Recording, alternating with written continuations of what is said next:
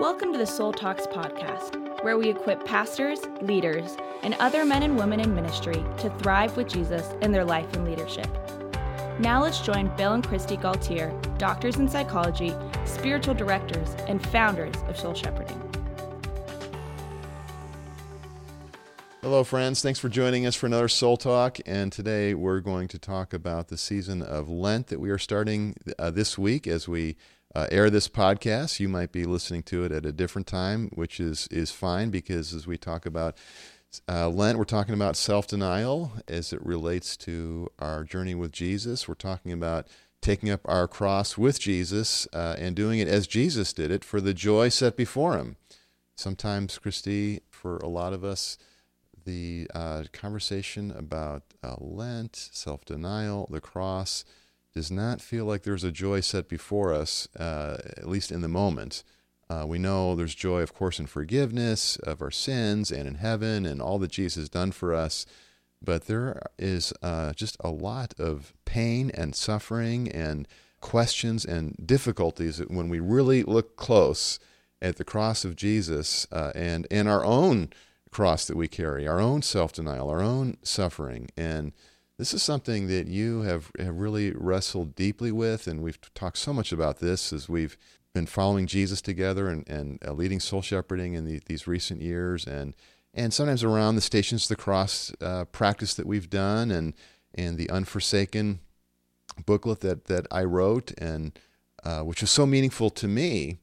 When I knew about the Stations of the Cross for the longest time, but it was only like about 20 years ago that I really discovered it as an enriching devotional practice for me, and not just something that was like connected to like for Catholics to do or like from a long time ago, but actually this is a great thing for all people to do, because it helps us appreciate Jesus and his cross at each of these stations and the gospel stories that are behind them. And so it was so meaningful for me and really central in my spiritual renewal that I experienced at age 40, which really just set me on fire again for the Lord and ultimately led to the ministry of Soul Shepherding. But one of the things that really came out of this was this practice of unforsaken, that with Jesus, we are unforsaken at the cross. And Jesus himself in God's presence, God the Father's presence and love, is unforsaken. And now, some of you listening go, wait a minute, didn't Jesus say, quoting Psalm 22:1 at the cross, one of the most famous verses in the Bible, really, especially as it relates to the passion of Christ, my God, why have you forsaken me?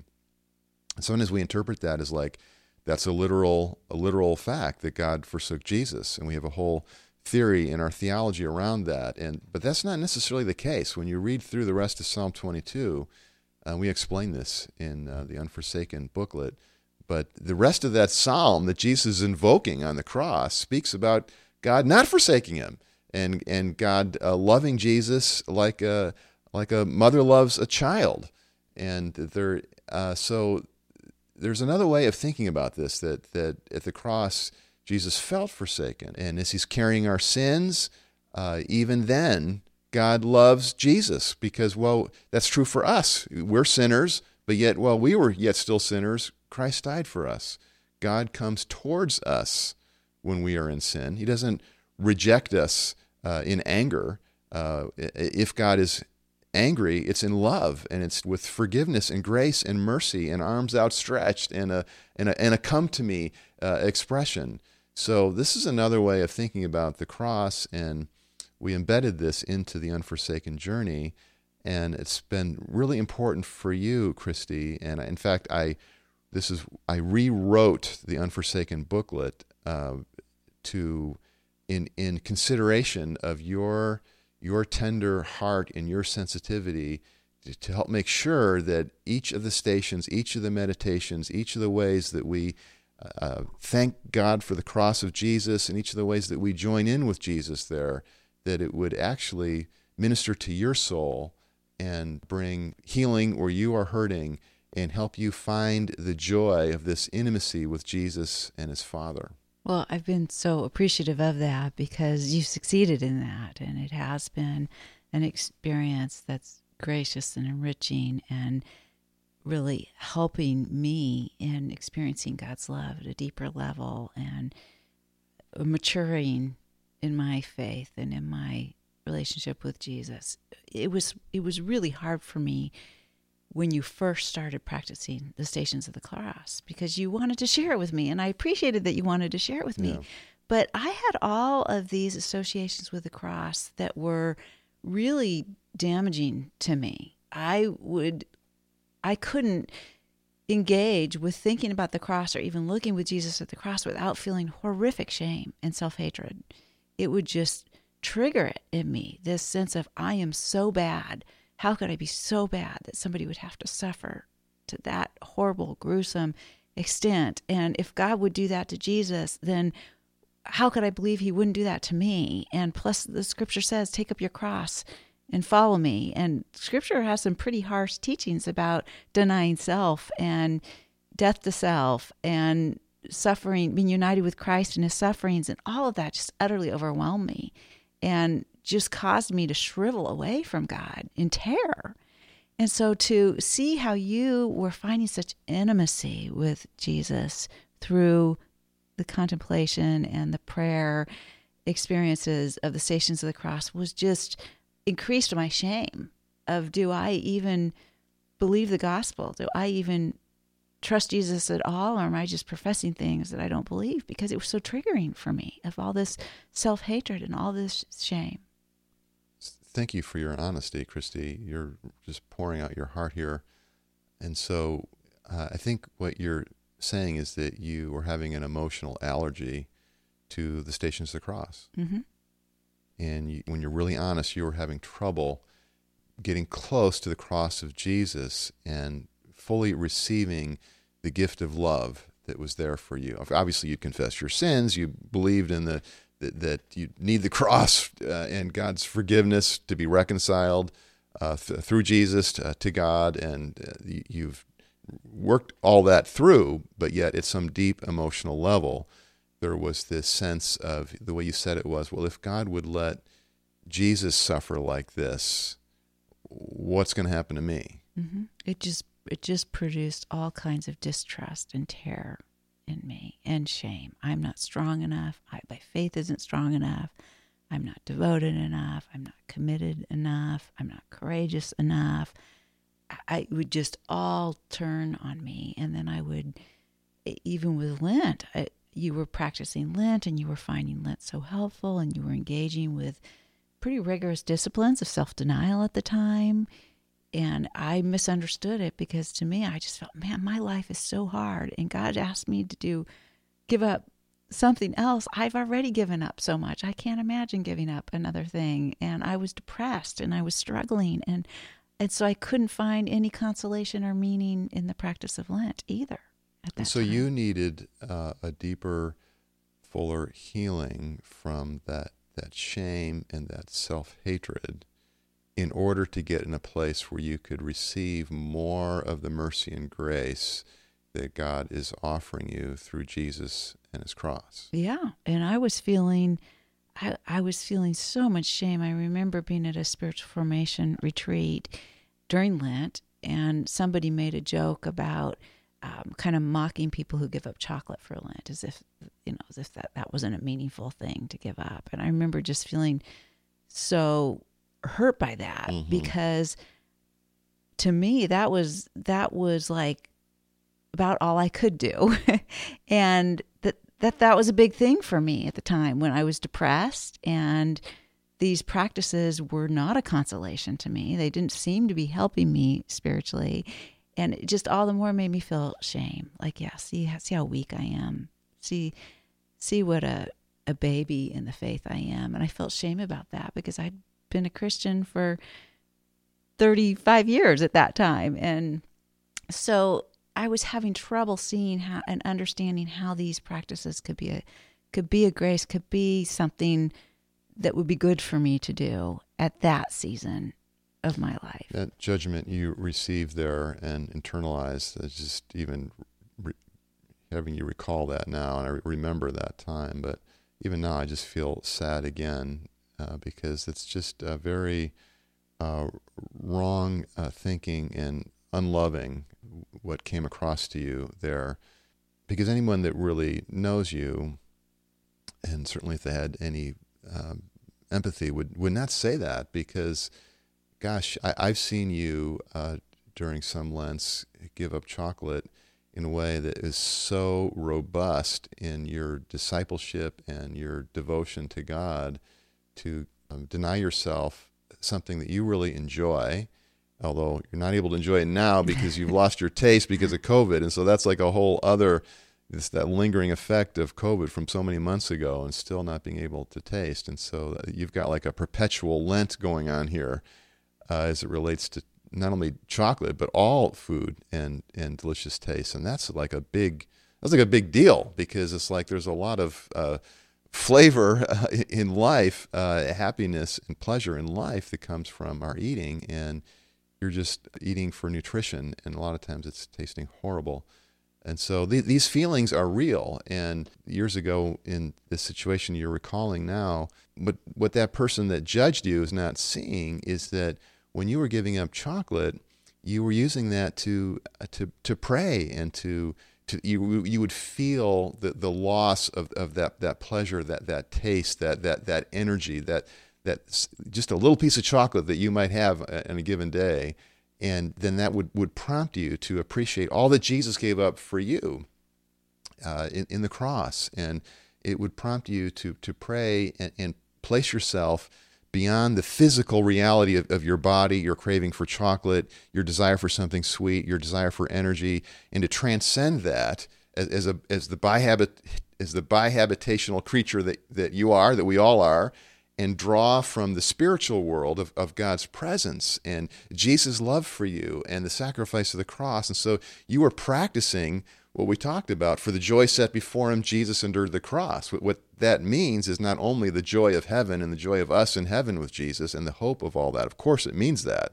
But it also means the kingdom of God now. It means Jesus embracing the Father's love at the cross now. It means that there is a joy available to Jesus as he is suffering. And in the complexity of a human being and our emotions, we can feel more than one thing at a time. And Jesus is tapping into God's presence and God's love and God's faithfulness and God's kindness with him as he's going through the ordeal of the Passion. And so you are practicing that in your own way during Lent. And so that was a very wrong-headed, misguided judgment there, and getting that off of you. And see, that's what... Well, you gave me empathy when I shared how that felt to me, and that was helpful to me. And, it was an important part of my training that I did in giving up chocolate for those Lents.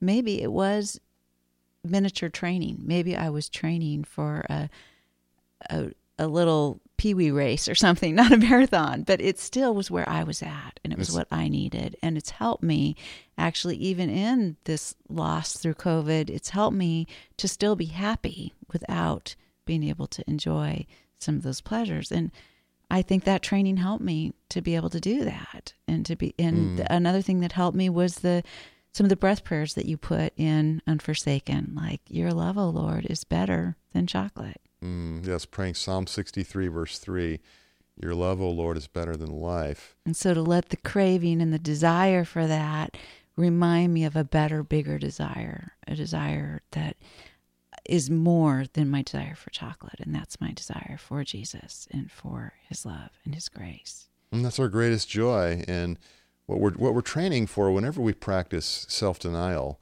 and that could be as simple as a few hours of solitude and silence.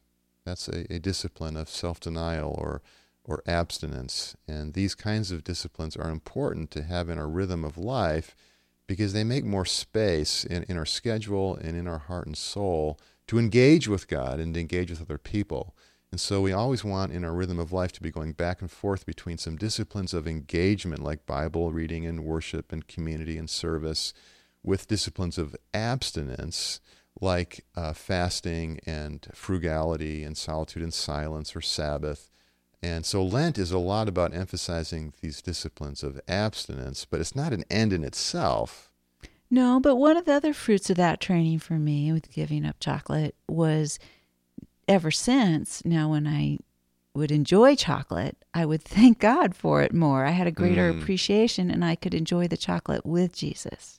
as a connection of gratitude and of celebration. And see, that's so beautiful. And see, that's where the discipline of abstinence is making space for a deeper engagement with God and with people. That every gift is from God and the Father, and to enjoy that gift of the enjoyment of chocolate with God and from Him as well. Yeah, and so now you're getting into what we talked about in the Soul Shepherding Institute week that we just completed. And all of you listening, we would so love to have you join us sometime in the Soul Shepherding Institute. It's just the best thing that we do in soul shepherding, and we have just such a great group of people that come in.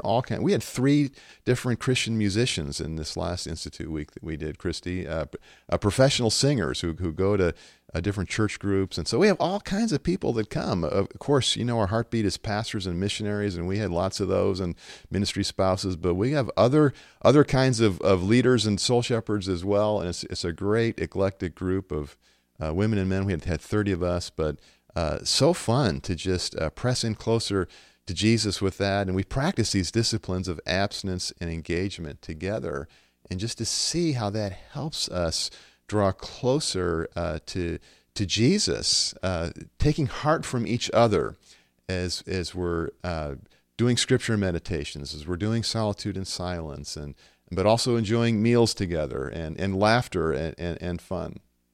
I think, Bill, as we talk more about these disciplines of engagement and abstinence and how they go together, that I also want to refocus back to that now the Stations of the Cross and Unforsaken are a discipline of engagement for me that is joyful and meaningful and is really helpful for my intimacy with Jesus. Before it wasn't. I couldn't experience it that way because of all the shame and the self-hatred that got triggered. But the way now that I have been able to be trained with it and use the Unforsaken Stations of the Cross has been so catalytic and helpful for my appreciations of Jesus' sufferings and my ability to endure sufferings because I feel His empathy for me, because He went before me, because He knows the betrayal when someone slanders me. He knows the betrayal when someone lets me down. He knows the pain of falling down. That the Unforsaken booklet has helped me to connect with Jesus in my weakness, in my need, when I'm being sinned against, when I feel anger, when I'm having trouble blessing the one who's cursing me.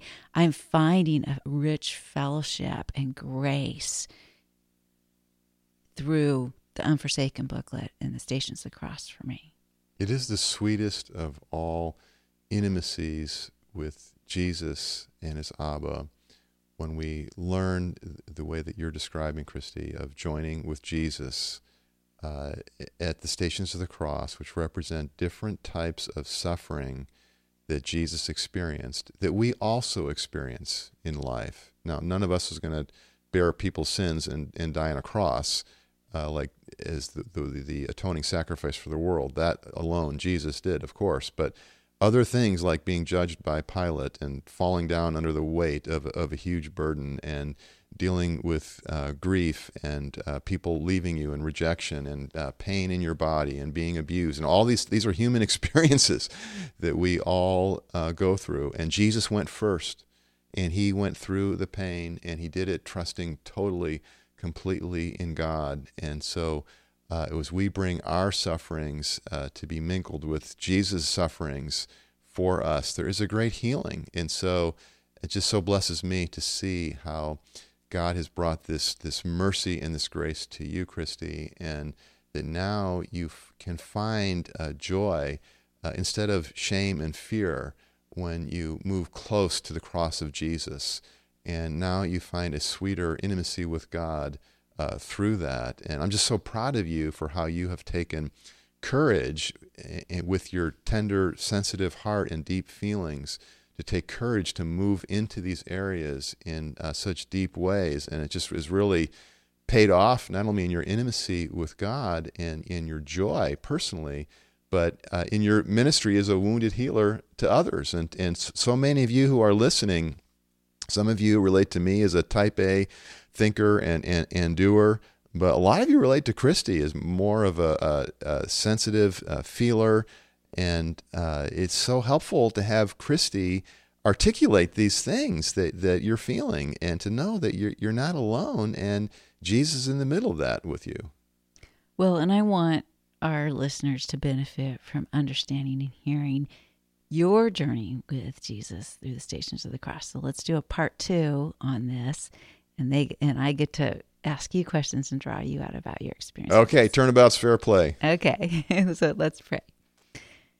Jesus, how grateful we are that you love us each individually in our uniqueness, and you journey with us at every stage of our faith journey, that you meet us even in different ways at different times, because Holy Spirit, you are the master spiritual director, and we are so grateful. So Lord, we ask that you would manifest yourself to each one of our listeners personally in this season of Lent in the way that they most need your presence and healing, touch, and guidance. In Jesus' name, amen. Thank you for joining us on the Soul Talks podcast. To find out more about growing in your life and leadership, subscribe to the podcast and visit us at soulshepherding.org. You can also find us on Facebook, Twitter, or Instagram.